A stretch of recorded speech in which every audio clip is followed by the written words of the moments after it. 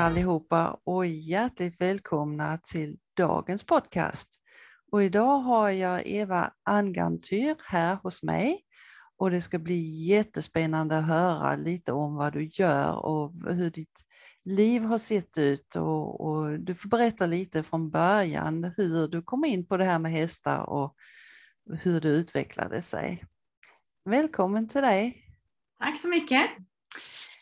Ja, jag har ju hållit på med hästar i stort sett i hela mitt liv. Jag har inga mina föräldrar höll inte på med hästar alls, utan jag är uppvuxen i ett villaområde uppe i Västmanland och jag började själv med hästar.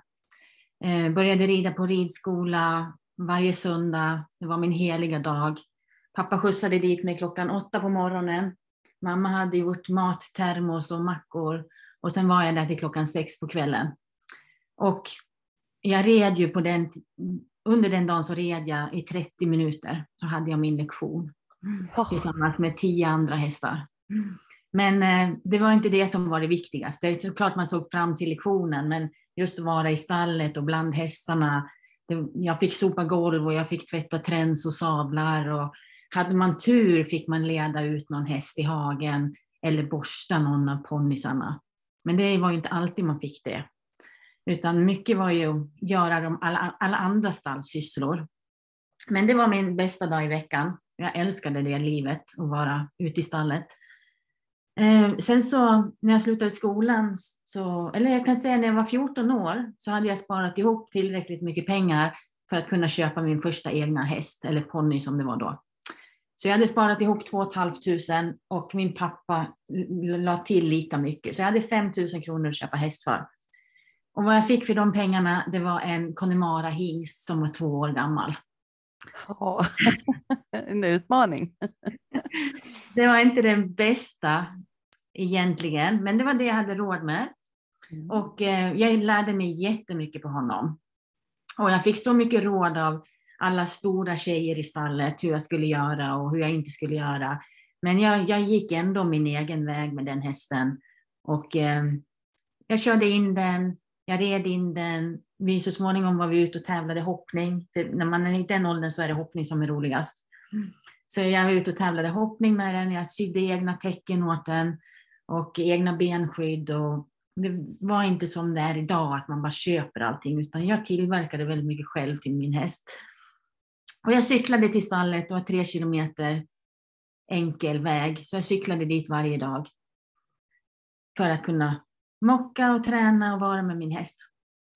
Behöll du han som hingst? Nej, jag kastrerade honom. Okay. Han började klättra på folk. Mm. Så han klättrade bland annat upp på min pappa, på ryggen på min pappa. Oj.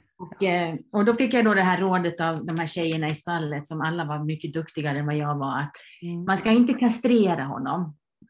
Det var inte bra, utan behåll honom som hingst. Men sen till slut så gav jag upp och så kastrerade jag honom. För det slutade med att det gick inte att ta någon av de andra hästarna i hagen. För att han skyddade ju sin flock. Så ingen av de andra tjejerna fick gå ut och hämta sina hästar. För han gick till anfall. Ja. Så då fick vi kastrera honom. Och det var ju det bästa. Det skulle vi ha gjort mycket tidigare. Ja, man lär sig. Ja, precis. Jag lärde mig som sagt jättemycket på honom. Och han var en fantastiskt fin liten häst. Men sen när jag blev 18 så ville jag ju köpa stor häst. Och min pappa, som var ganska sträng, sa att ska du köpa en stor häst då får du sälja ponnyn. Så att jag fick hitta ett nytt hem till min ponny och så köpte jag en stor häst. I samma veva så började jag också på skola uppe på Vången i Jämtland. Så jag var på skolan där man födde upp nordsvenska hingstar. Ja. Och det var genom den skolan som jag då träffade min första riktiga mentor, som var Karin Wågstedt. Hon kallades för Bränna-Karin. Det är inte så många som kommer ihåg henne idag, men hon finns alltid kvar hos mig, för hon var den som fick mig in på rätt väg, som jag ser det när det gäller hästar. De fick mig att dels komma till hur man tränar horsemanship innan ordet ens fanns i Sverige. Och också den här klassiska dressyren som jag håller på med än idag. Hon hjälpte mig också komma till Cadre Noir i Frankrike, så att jag fick träna med bland annat Philippe Karl. som är fortfarande en av mina stora idoler i ridvärlden. Så jag har henne att tacka för jättemycket. Och jag använder fortfarande saker som hon lärde mig när jag var i den. Annars så tänker man ju liksom för mig som är den äldre generationen, jag har ju varit på Ången en hel del, och då tänker man ju just det här karavärlden och kallblodshästar. Så det är ju lite kul att du har en sån historia. Ja, jo, man fick ju lära sig det här med hingstar, det är ju stora hingstar. Men samtidigt så går de ju i flock. Eller då, nu är det ju inte så längre, men då var det ju att de gick mellan 12 och 15 hingstar tillsammans året om. Så att de var ju inte hingstiga på det sättet.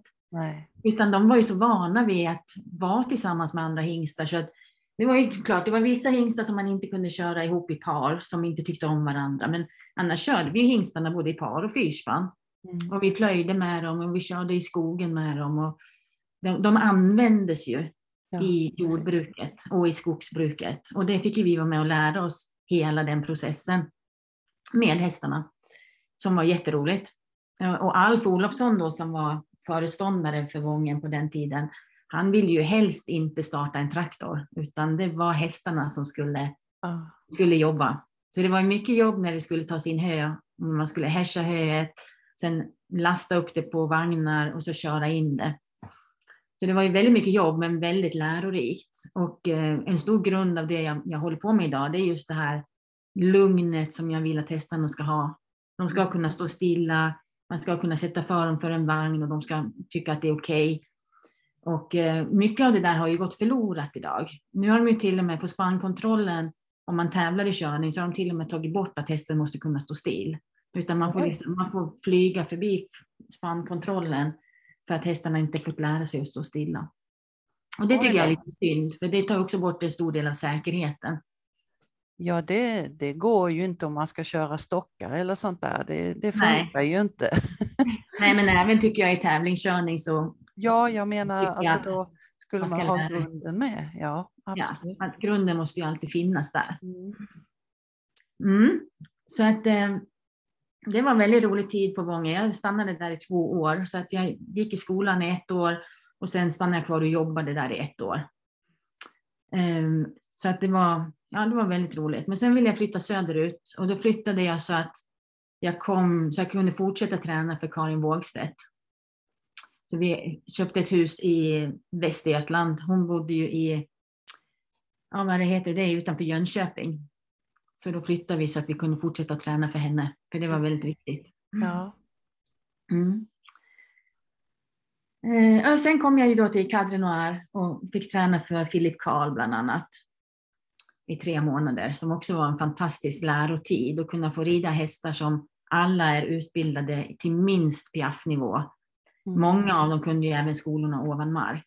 Så som capriol och corbett och de här olika spektakulära rörelserna som de fortfarande lär sig där. Och där fick man inte, när man bestämde en tid och så fick man hämta hästen och då var den sadlad och klar. Så man var inte betrodd att sadla och tränsa hästarna, utan de hade hästskötare. Varje hästskötare hade hand om 4 hästar. Och de här 4 hästarna skulle göras rent hos dem, men det skulle masseras. Och de ansvarade också för sadling och tränsning. Så hästen stod färdig när man kom och så var man ute och rida. Okej. Det är man ju inte van vid. Nej, det är man verkligen inte van vid. Men det var inte för att... Alltså det var ju för hästarnas skull. Att hästarna skulle vara rena ordentligt. Att de litade väl inte riktigt på att alla elever var lika noggranna som de här hästskötarna. Så att då hästskötarna, de älskade ju sina hästar och hade dem ju som sina barn. Och skötte dem ju minutiöst. Och såg till att det var alltid ren vojl och det var alltid ren sadeljord och allting sånt. Så att hästarna mådde bra. Och sen var det bara att gå till ridhuset och rida. Och all undervisning var ju på franska. Och det var ju inte det lättaste i början. Nej, det kan jag förstå. Jag har ju läst franska i skolan, men det är en väldig skillnad mot att komma i verkliga livet och ta lektioner på franska. Hur är ridningen då? Är den likadan eller var det stor skillnad på att rida i Frankrike än i Sverige? Jag tycker att de var mycket mer noggranna i Frankrike. Hästarna skulle ju hållas i toppform för att de var ute också och åkte med den här ensemblen och visade upp sig på olika ställen. Så de åkte ju runt i hela Europa och visade upp sig och gjorde alla de här svåra rörelserna. Och så var det också väldigt viktigt att hästarna skulle vara avspända. Ja. Så det la de ju väldigt stor vikt vid, att de måste vara avspända för att kunna göra de här skolorna ovan mark. För annars så blir de för stressande för hästarna. För då bara ansamlas det mer och mer stress i hästarna. Så de var jättenoga med att hästarna ska vara avspända, de ska vara lugna, ha mycket jobb i skritt. Och sen att rörelserna skulle hela tiden vara avspända. Och det är ju väldigt viktigt, och det är tyvärr inte alltid det är så i Sverige eller i resten av världen idag. Nej, faktiskt inte. Nej. Och det har man ju frångått i tävlingsdressyren, har man ju frångått det här med avspändhet. Utan dressyren bygger väldigt mycket på att hästarna är spända, plus att de är avlade för att ha väldigt spektakulära rörelser. Ja, precis. Så de som har väldigt höga knärörelser, de tappar ju till och med takt. De har inte ren travtakt, utan det blir mer en fyrtaktig trav. Och då är ju en av grundstenarna i dressyr förlorad. För takt är ju en av de viktigaste grundstenarna i dressyren. Så att jag tycker att tävlingsdressyren har blivit alldeles för hård mot hästarna. Alldeles för mycket dra ihop dem i halsen. Och då när man drar ihop hästen i halsen och det blir väldigt mycket tryck i munnen, så då börjar ju hästarna att spänna emot. Och då använder de sina motståndsmuskler. Och motståndsmuskler ska ju överhuvudtaget inte finnas på en dressyrhäst. Eller vilken häst som helst egentligen. De ska inte behöva gå in i motstånd för att utföra det de ska. Nej, verkligen inte. Nej. Man kan ju bara jämföra med sig själv. Alltså om man ser ballett eller sånt där, det måste ju vara avspänt. Man måste ju vara mjuk och fin och kunna utföra de här rörelserna. Ja, och inom den mänskliga sporten så har man ju kommit mycket, mycket längre. Det vet man ju att man måste ha avspända muskler för att kunna prestera. Så de går ju igenom både mentalt och fysiskt på de som ska prestera på hög nivå. Om man ska springa fort eller hoppa högt eller vad man nu ska göra, så måste man gå igenom sin egen kropp för att den ska vara avspänd och bara använda de explosiva musklerna som behövs för den här sprinten eller hoppet eller vad det nu är. Så i den forskningen har man ju kommit väldigt, väldigt långt. Men man har ju inte applicerat det på hästar. Nej, jag tror att hästsporten ligger ganska mycket efter på många områden. Vi har ju pratat här på podcasten också om skonningar och sådana där saker. Där är mycket som man kan forska vidare i och få det bättre, få bättre ridning och bättre hästar.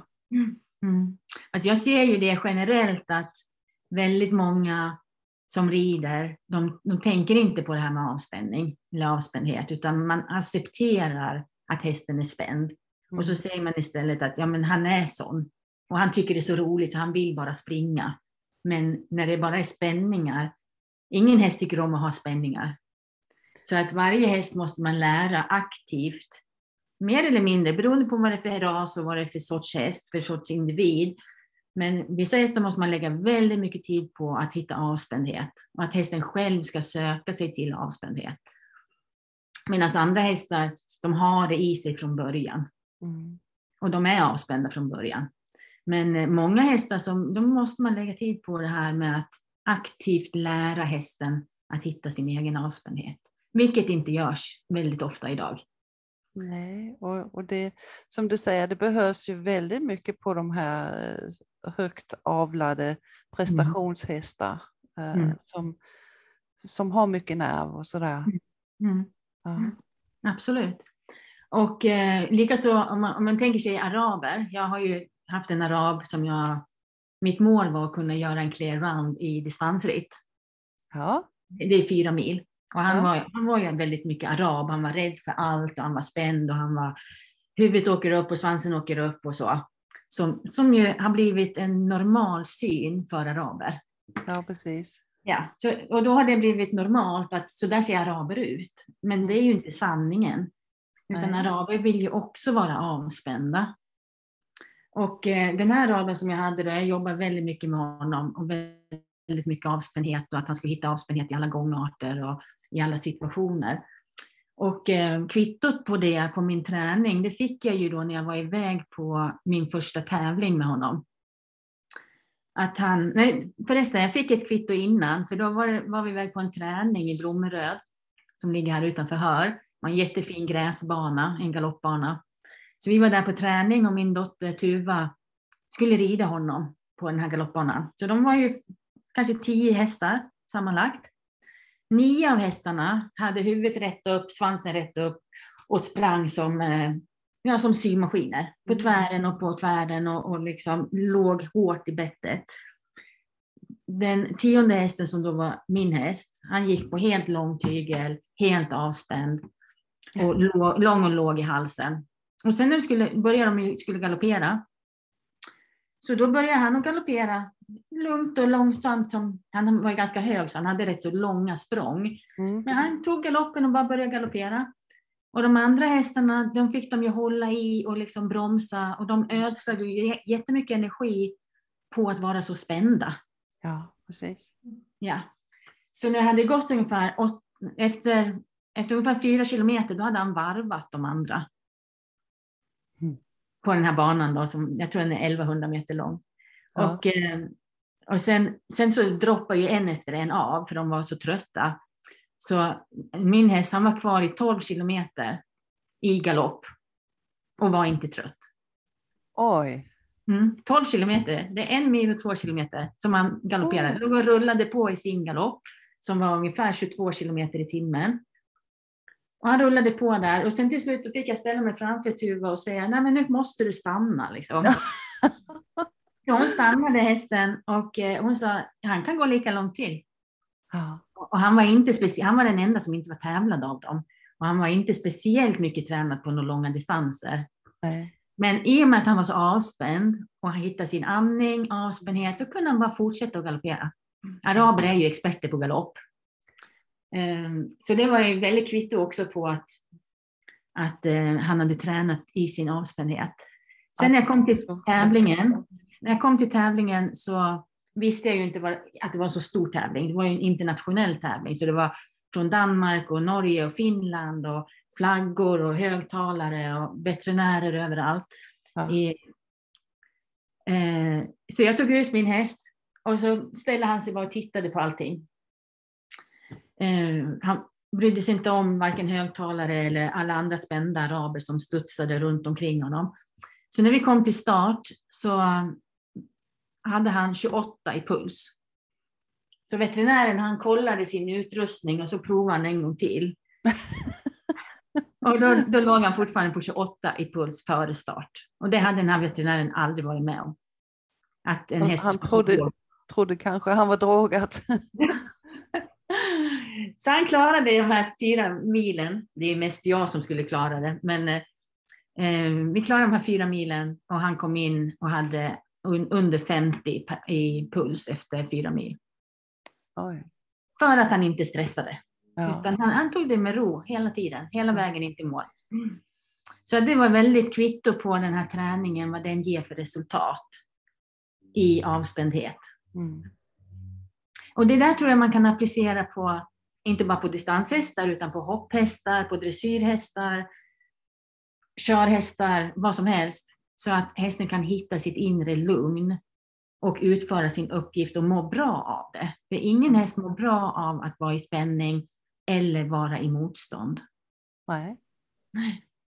Alltså igen, man kan överföra det på människan. Alltså, när man är stressad och spänd jämt ständigt, ja men helt plötsligt så går man in i väggen. Samma händer ju för hästar också. Ja. Eller så kommer de till det här stadiet med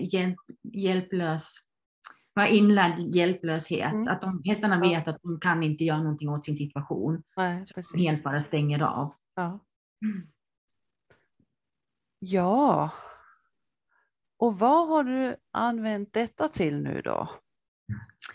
Ja, jag använder ju det till alla mina hästar.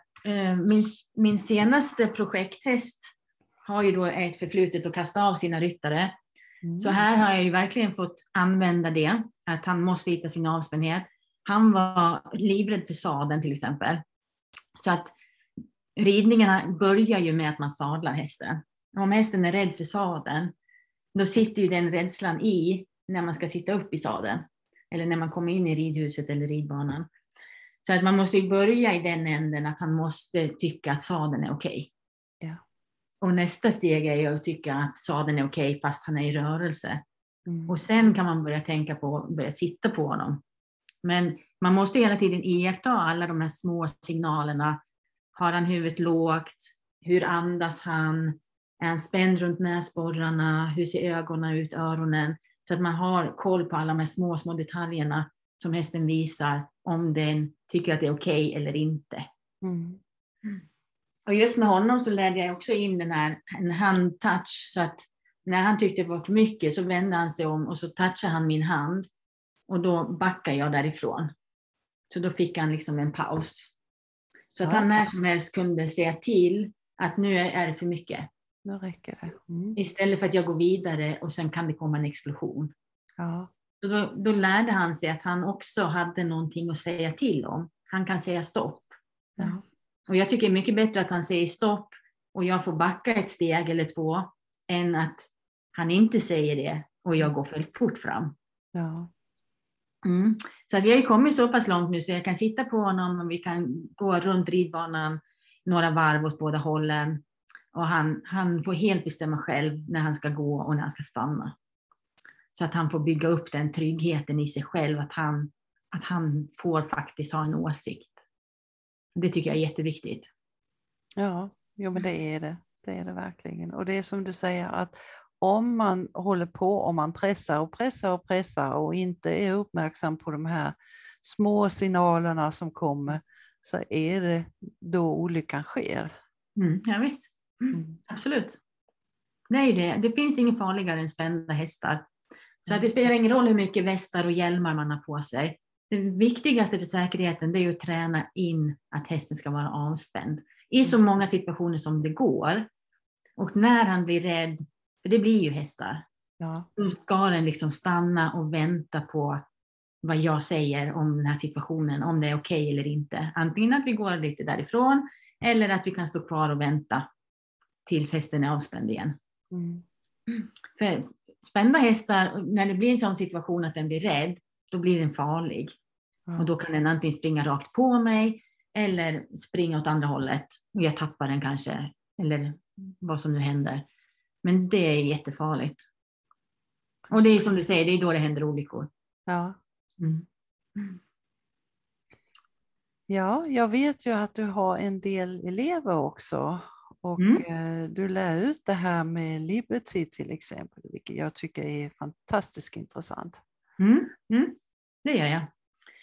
Jag lär ju ut klassisk dressyr, tömkörning, långa tyglar, work in hand, Liberty-träning och sen hjälper jag många med problemhästar, eller hästproblem, människoproblem.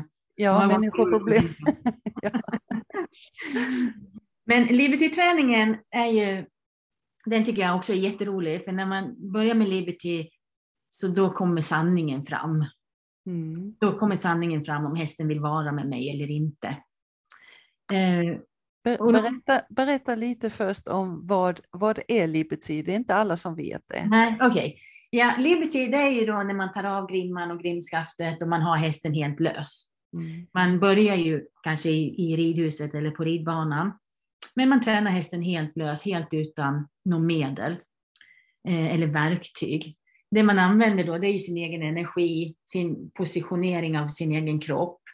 Och sen att man jobbar med att få en bra kontakt med hästen. Och förhoppningsvis har man ju en kontakt med hästen sedan tidigare.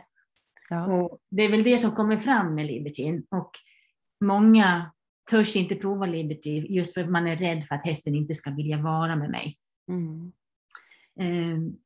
Och då, det är ju så ibland. Ibland när jag har elever här och de släpper sin häst lös, då vill inte hästen vara med sin människa. Nej. Och det tycker människan blir ju jättejobbigt för man tar det personligt. Ja, precis. Det tycker ju alla är jättejobbigt. Men då får jag förklara och berätta att hästen visar ju bara vad den tycker och tänker i den här situationen. Och ska vi få någonting gjort så kan man inte börja med att känna sig dålig själv. Om jag känner mig dålig och jag blir deppig av att hästen går ifrån mig, då kommer man gå ännu längre ifrån mig. Mm. Så kan man ju träna i ridhus, ridbana. Sen kan man ju träna hästen helt lös i hagen till exempel. För att bygga det här liberty-träningen då. Jag tycker en sak som är viktig att säga, det är många av de här stora tränarna som håller på med liberty och som visar upp liberty på de stora arenorna och så. De håller på med en slags dominansträning. Och det är inte det som jag håller på med. Utan jag vill att hästen ska vilja vara med mig på ett äkta sätt. Mm. Jag vill inte säga till hästen att du måste vara med mig för annars händer det någonting negativt. Nej, precis. Mm. Och det är det vanligaste sättet är faktiskt dominansträning när det gäller liberty-träning. Mm. Och det tycker jag är jättetråkigt, men så är det. Sen får man det att se ut som att man gör mindre och mindre signaler till hästen, men de lyder. Ja. Och den här lydnaden är inte det som jag är ute efter, utan jag är mer ute efter att kunna göra någonting tillsammans, göra något roligt tillsammans, som både hästen och jag ska tycka är kul. Precis. Ha en kompis då. Ja, precis. Ja. Det är som om man skulle ut och promenera med sin bästa väninna till exempel. Så behöver jag ju inte ha någon rep för att hon ska vara kvar förhoppningsvis. Nej, precis. Eller en piska. Nej. Om hon går därifrån så då kommer jag med piskan och säger till att det får du inte. Nej. För då är hon ju inte där för att hon vill vara med mig. Nej, utan för att jag hotar henne att om du inte är med mig så händer det någonting negativt. Och när man jämför så med en människa så blir det väldigt uppenbart att det, i alla fall för mig, att det är fel att göra så. Så att den viktigaste är ju då att min häst måste vilja vara med mig. Och det är det viktigaste om jag ska kunna utveckla en bra liberty. Och för att jag ska vara intressant att vara med så måste jag vara självsäker. Jag måste tro på mig själv och vara självsäker. Och jag måste vara rytmisk. För hästar dras till självsäkra människor och till rytmiska människor. Och många människor som jag har tränat, de går alltid lite fortare än vad hästen gör. Okej. Och då tappar hästen intresset, för den märker att min människa vill inte vara med mig. Nej. Och då känner den, ja men då kan jag lika gärna gå någon annanstans. Men då är det vi då som människor som gör så att hästen inte vill vara med mig. Så jag måste vara noga med att vara rytmisk och känna mig självsäker. Och det där är inte så lätt, det måste man träna på. Ja, det låter svårt. Ja. Men jag måste också rensa bort allting som kan uppfattas som negativt med mig själv. Och det är också svårt. Det är till exempel om jag har negativa tankar så känner hästen det. Om jag är stressad, om jag har egna spänningar, om jag blir irriterad eller frustrerad. Alla sådana här negativa känslor som jag har, det känner hästen. Ja. Och då får man hästen att gå längre och längre ifrån mig. Sådana här grejer som känslor och tankar och frustration och allt sånt, det är ju sånt som jag måste jobba med mig själv. Ja. Det har ju inte med hästen att göra. Nej. Utan då måste jag kunna jobba med mig själv och se om nu hästen skulle gå lite längre bort. Istället för att tänka, nu går han ifrån mig. Och känna en negativ tanke och känsla. Så kan jag säga, nej men det där var ju en bra idé. Vi går där borta istället. Ja. Att jag tar hästens idé och gör om det till min idé. Och då behöver jag inte känna någon negativ känsla. Och då blir hästen intresserad. Ja. Men det är också, kan man överföra på människor. Liksom. Vem vill vara med någon som är sur och krängd och bara pratar om sig själv? Utan just det här att man är uppmärksam och skickar bra energier och är glad och positiv. Ja, det är jätteviktigt. Jättemycket. Det är jätteviktigt. Men sen är det ju så med relationen med häst och människa. Så det finns inte mycket som är så sårbart som att säga något negativt om någon annans häst. Nej, men det är ju som med barn. Ja. Det är som med barn, ja. Ja. Så att många tar det väldigt, väldigt personligt. Mm. Och har svårt att släppa det. Men som jag sa, då måste man jobba med sig själv och sina egna känslor och tankar. Så att jag kan se att hästen är perfekt redan som den är. Den kan egentligen inte göra fel. Nej. Utan vad jag kan göra, det är att liksom supporta hästen i hans idéer. Så att vi gör de här sakerna tillsammans. För då kommer hästen tycka det är roligt. Om jag bara kommer med pekpinnar och säger åt hästen att gör det och gör det och gör det och gör det. Då kommer han inte tycka att det är kul. Nej. Vad händer då? Jag är lite nyfiken här. Jag vet inte om du har upplevt det, men om du får en kund som kommer med en häst och ni släpper den i ridhuset och den inte vill vara med personen. Vad gör man då? Alltså... Ja, det är ju inte det lättaste. Men jag försöker alltid förklara för den här personen vad jag ser hos hästen. Om jag ser att den kan vara van att man inte uppskattar den till exempel. Okej, ja. Den vet att jag får ändå ingen uppskattning av min människa. Nej. Så varför ska jag vara med henne när hon ändå inte uppskattar mig? Så det kan vara sådana saker som jag måste prata med henne om. Och sen att man inte gör för mycket. Så att många kommer hit och så tror de att nu ska vi göra liberty och då ska vi gå på volter där och skrittrav och galopp och hoppa hinder och så.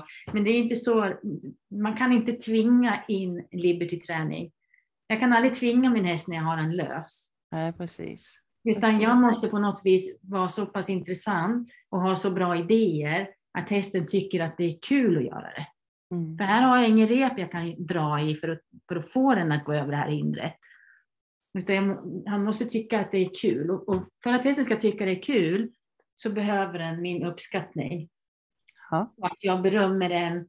Jag kanske bara står och kliar på den. Jag gör väldigt enkla saker, bara är tillsammans med den. Hur lång tid tar det? Alltså jag vet att man kan inte generalisera, men om man liksom föreställer sig att det kommer in en sån person som inte har kontakt med sin häst, hur lång tid kan det ta innan man får den där kontakten? Ja, det beror ju lite på hur länge det har varit så, hur gammal hästen är och om den har varit med om olika trauman och så. Ja. Men alltså på en lektion så brukar man kunna få i alla fall lite kontakt med den. Okej. Det är ändå ganska fort ju. Ja, men om den inte är för traumatiserad. Ja. För det finns en del, jag upplever det som att det är speciellt ponnyer som har haft barn, ryttare. Ja. De har blivit så traumatiserade så att de har helt liksom stängt av och vill inte vara med människor. Okej. Och de är jättesvåra och det kan ta mycket, mycket längre tid. Ja. Som jag hade en ponny här som var helt traumatiserad. Han hade gått som travhäst. Och det tog nästan ett år innan han ville vara med oss. Oj. Men den var väldigt traumatiserad. Jo, men jag menar, jag tänker mig liksom en elev som då upplever en häst och den vill inte och man håller på i månadervis. Man kan ju tänka sig att man då ger upp på halva vägen där. Ja, det är säkert många som gör det. För då kan man ju alltid säga att den här hästen är sån. Det är ju det vanligaste. Ja, precis. Men en häst är ju inte sån från början. Utan den har ju blivit sån av en anledning. Ja. För hästarna föds ju väldigt nyfikna och kontaktsökande. Och vill ju vara med människor. Ja. Men sen genom hur den blir behandlad. Så kan man ju fort ta bort det. Att den vill inte vara med människor längre. Nej. Och som den här travhästen, den hade inte fått någon uppskattning eller ingenting i beröm och så. Utan den skulle bara trava. Okay. Och långa pass ut i skogen eller på vägarna och så på travbanan. Ja. Men ett helt år, jag kommer fortfarande ihåg den blicken jag fick av honom när han först ville ta kontakt med mig efter så lång tid. Det var en fantastisk känsla när man ser hur det glimtar till i ögat på honom och han visar lite nyfikenhet. Men han har ju, vad ni vet, tagit in de andra hästarna, så har han bara gått längst bort i hagen och ställt sig att jag tänker inte vara med er. Nej. Så det var så pass. Han ville inte ens följa med de andra hästarna för att då var han tvungen att vara med oss en bit. Okej. Hur är han idag? Är han helt återställd eller hur Ja, gick det? det var ju en häst som vi hade här på lån till min dotter egentligen. Så att nu är han såld till en familj med 3 barn som håller på med lite brukskörning och sånt. Så att jag tror att det passar honom jättebra. Han var ju jättesnäll häst ju. Ja. Ja, så att jag tror att det går bra för honom. Härligt. Ja, en annan viktig sak som jag har skrivit upp här, det är att man, när man tränar Liberty och egentligen i all annan hantering av hästar också, att man bara ställer frågor till hästen som hästen kan svara ja på. Okej. Ja.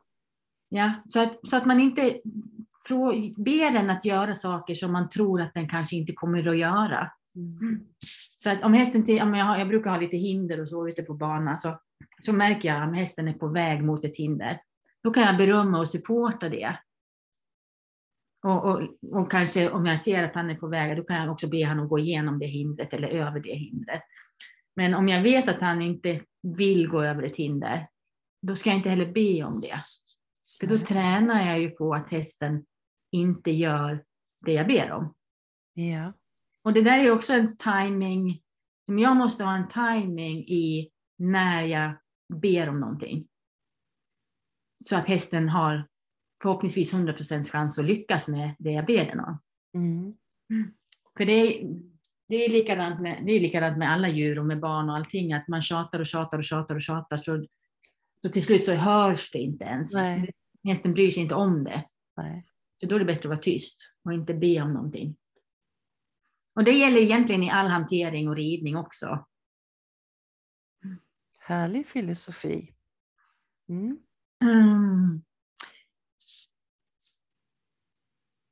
Och då tänker du att när man då gör så här att man ber hästen om någonting som den kan svara ja på, så utvecklar man det efterhand. Så den till slut kan göra det som man egentligen vill. Ja, precis. Som den inte ville från början.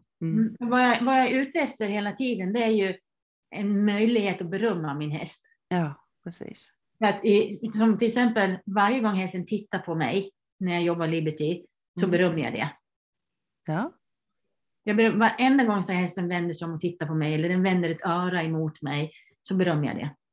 För då vet hästen att okej, hon vill att jag ska ha kontakt. Ja.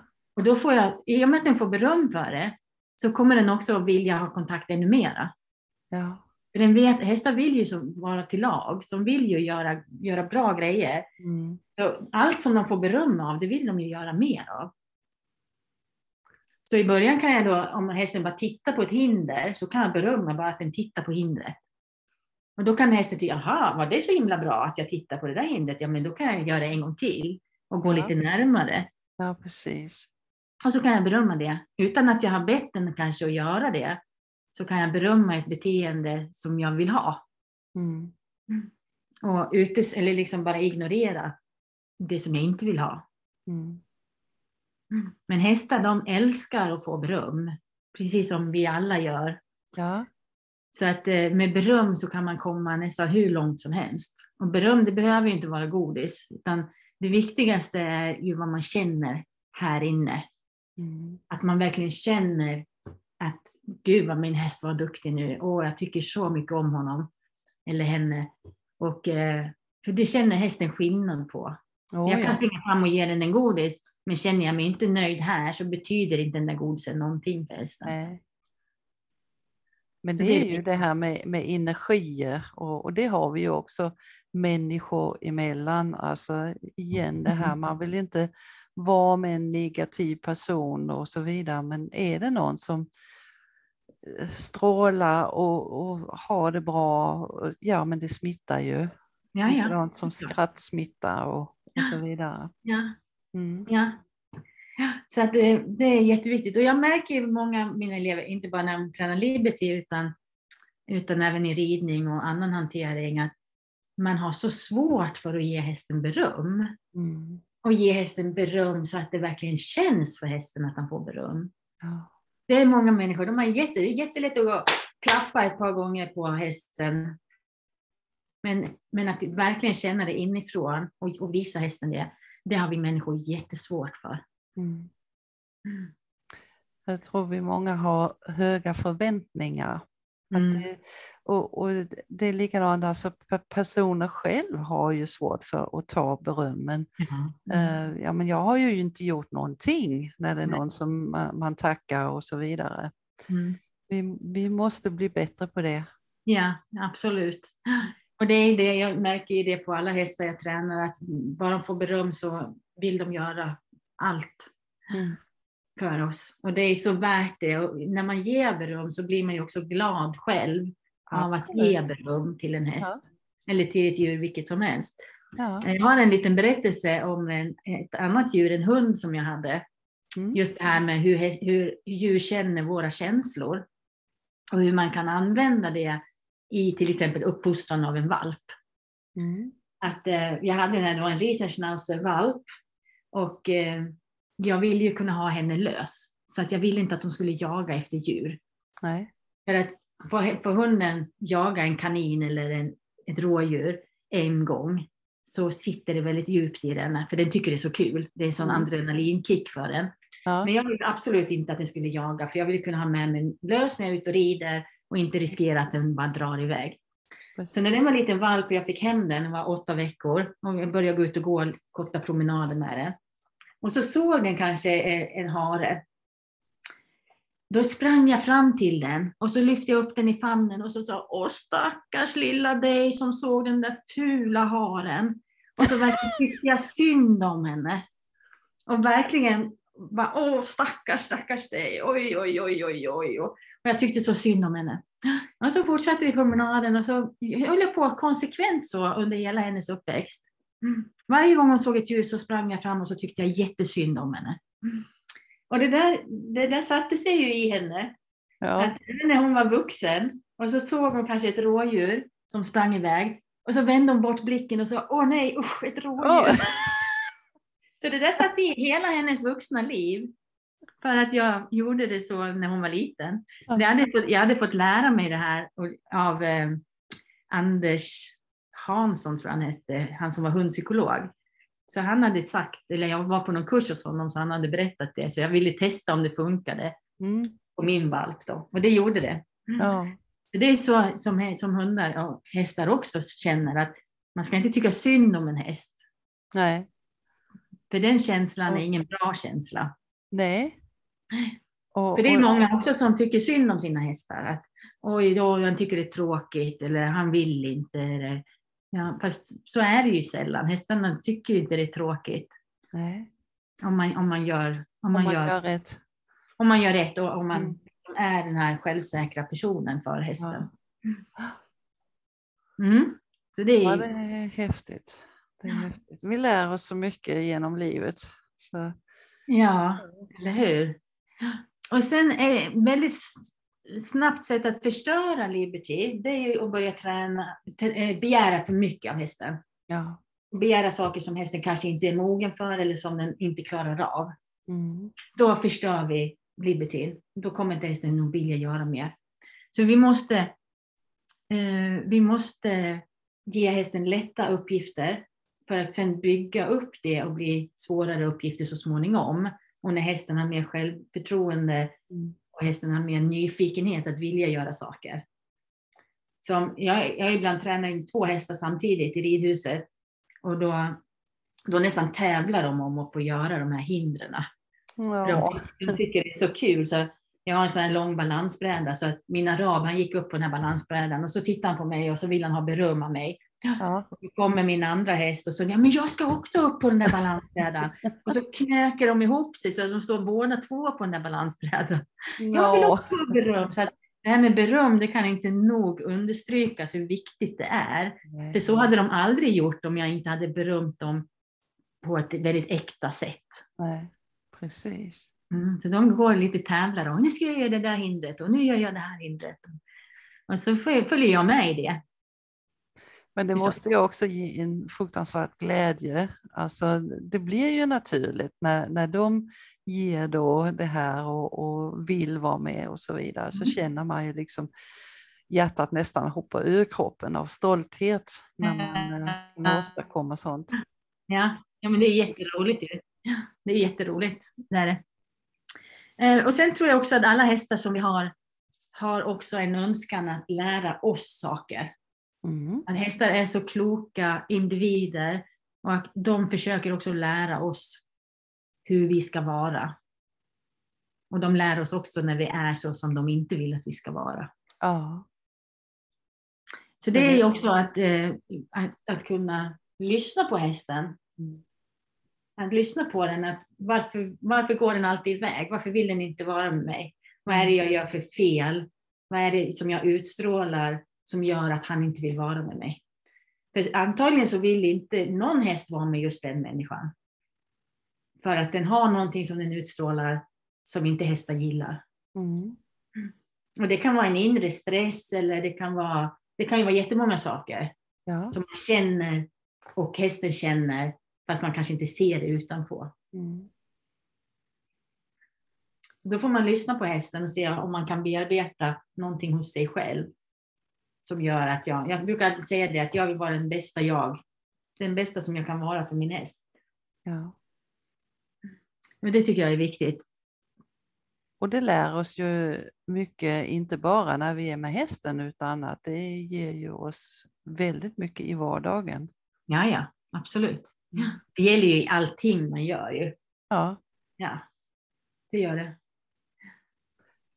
Ja. Men det är också svårt för många att inse att det är faktiskt jag som måste jobba med mig själv. Det är också personligt och svårt att ta många gånger. Absolut. Man har ju ett ego som liksom, men jag försöker ju mitt bästa, men det har ju inte alltid med det att göra. Utan man får, som du säger, gräva mycket, mycket djupare och se vad det är som rör sig. Det är ju också en resa. Jag tycker man får den häst som man behöver just då. Att man lär sig så mycket på varje häst som kommer hit. Eller som är mina eller som kommer hit i träning. Som alla lär mig någonting. Ja. Och man har den inställningen att det är inte bara jag som ska lära hästen utan han lär också mig. Ja. Då blir man väldigt ödmjuk inför sin häst. Eller den hästen som man håller på med. Ja. Det är helt fantastiskt. Och har du något mer att säga? Eller? Ja, det var ett par saker här. Det är det här med lugnande signaler som hästarna visar. Och det kan de ju göra när man tränar Liberty. Jag vet till exempel när min dotter var ute och tränade sin häst Liberty och hade han i galopp på en liten volt runt sig. Och sen rätt vad det är så stannar hästen och vänder rumpan mot henne och stannar. Och hon tyckte ju det var lite konstigt. Och man tror ju då att hästen kanske ska slå bakut eller någonting emot den. Men det är en väldigt stark lugnande signal. Så att den här hästen sa till min dotter att du gör alldeles för mycket. Du måste dämpa din energi. Du måste göra mindre. Jag ser vad du gör i alla fall. Och det är ju en sån där signal som är svår att tolka för många ju. Man tror att hästen är oförskämd eller någonting. Och andra lugnande signaler det är till exempel om hästen tittar bort.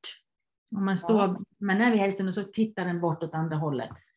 Det är också en lugnande signal som hästen vill tala om för mig att nu gör du för mycket. Du måste dämpa dig.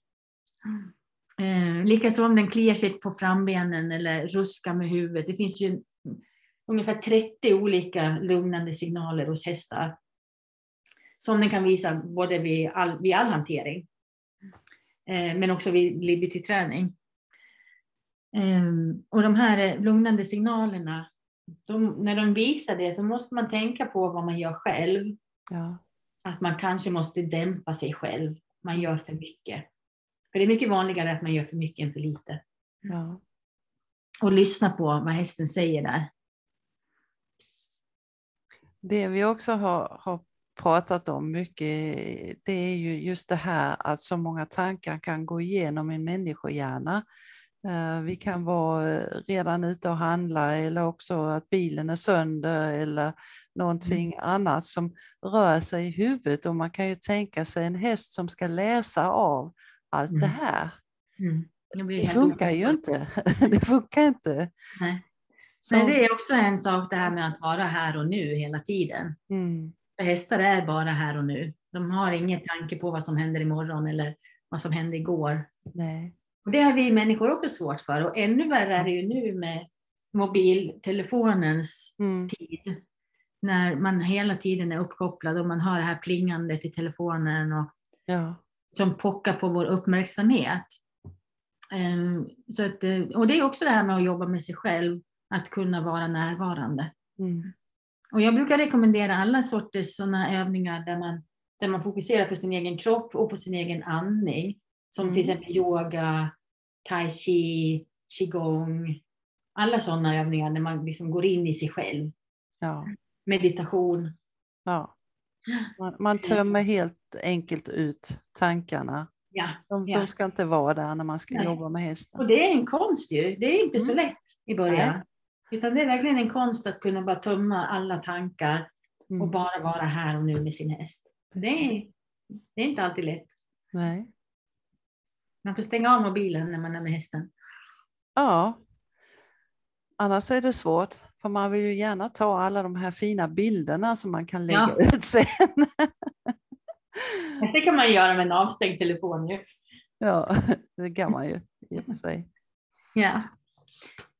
Ja. Var det något du ville fråga om eller? Nej, men jag tänkte ju, eftersom att du har elever och sånt där, det är kanske någon som sitter och lyssnar på oss nu som är väldigt, väldigt sugen på det här. Ja. Hur får man tag på dig då? Ja, jag har ju både lektioner och kurser. Jag har kurser hela sommaren, inte bara i liberty-träning utan i dressyr framför allt, tömkörning, långa tyglar. Men man kan också komma hit och ta enskilda lektioner. Och jag finns på Ewa Angantyr, alltså mitt hela namn.com på internet. Eller så kan man mejla på e.angantyr@outlook.com. Ja. Härligt, härligt. Jag tycker det låter jättespännande. Ja. Så. Ja, men det är det med hästar. Och det jag tycker är kul det är att göra många olika saker. Jag sitter ju inte bara och rider dressyr varje dag, utan jag kan göra dressyr en dag, rida ut en dag, träna liberty en dag, tumköra en dag. Så att det blir en variation för hästens träning. Man vill både bygga upp den fysiskt men också mentalt. Precis, precis. Och för en själv också, för den delen. Absolut. Ja, absolut. Jag tycker det är jättekul. All sån träning från marken tycker jag är kul också. Förutom ridningen då. Ja, men tack så hemskt mycket för att du kom idag. Det var väldigt intressant att lyssna på. Och då hoppas jag att ni där ute kontaktar Ewa om ni känner för att gå vidare med det här. Så att som sagt, tack så mycket för din tid. Och tack för att jag fick komma. Så hörs och ses vi. Ja, det gör vi. Hej då!